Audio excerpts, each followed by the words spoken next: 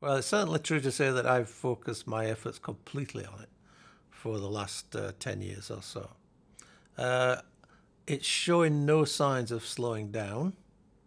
The number of citations continues to go up strongly every year. So, as a field, the P2X receptor field is starting to bring in some other significant players from outside, and that's good because it needs it.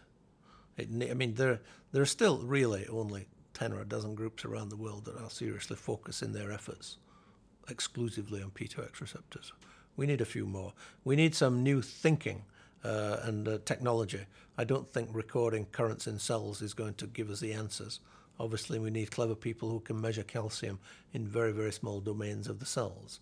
And we need also, now that we've got the knockout mice, to move into much more behavioral contexts. What do these things do to animal behavior? And of course, we need further tools, pharmacological tools.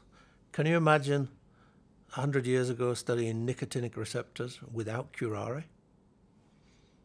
See, and that's the situation with P2X4 receptors. We don't have a curare. We don't have anything with which to block it.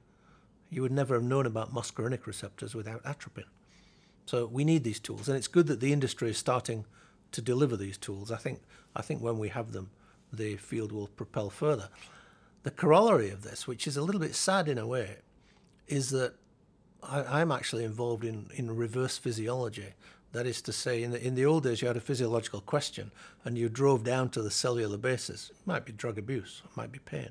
You drive down to the cellular basis and then the molecular basis to understand that physiological question or even that disease therapeutic question. In the case of P2X receptors, we've still got a family of proteins widely expressed in the body and in the brain for which we really don't fully understand the functional role. So it's reverse physiology. We've cloned the proteins. We know a lot about the proteins. But as you go further and further up towards the cellular and the systems and the behavioral level, we know less and less and less. It's a bit unsatisfactory still to be left at this reverse physiology stage at which we have not yet focused our attention exclusively on one particular function or disease in which the P2X receptors are involved. There are a lot happening and beginning to take off, and I've mentioned some of them, but I don't think yet we've got the really big question to go after.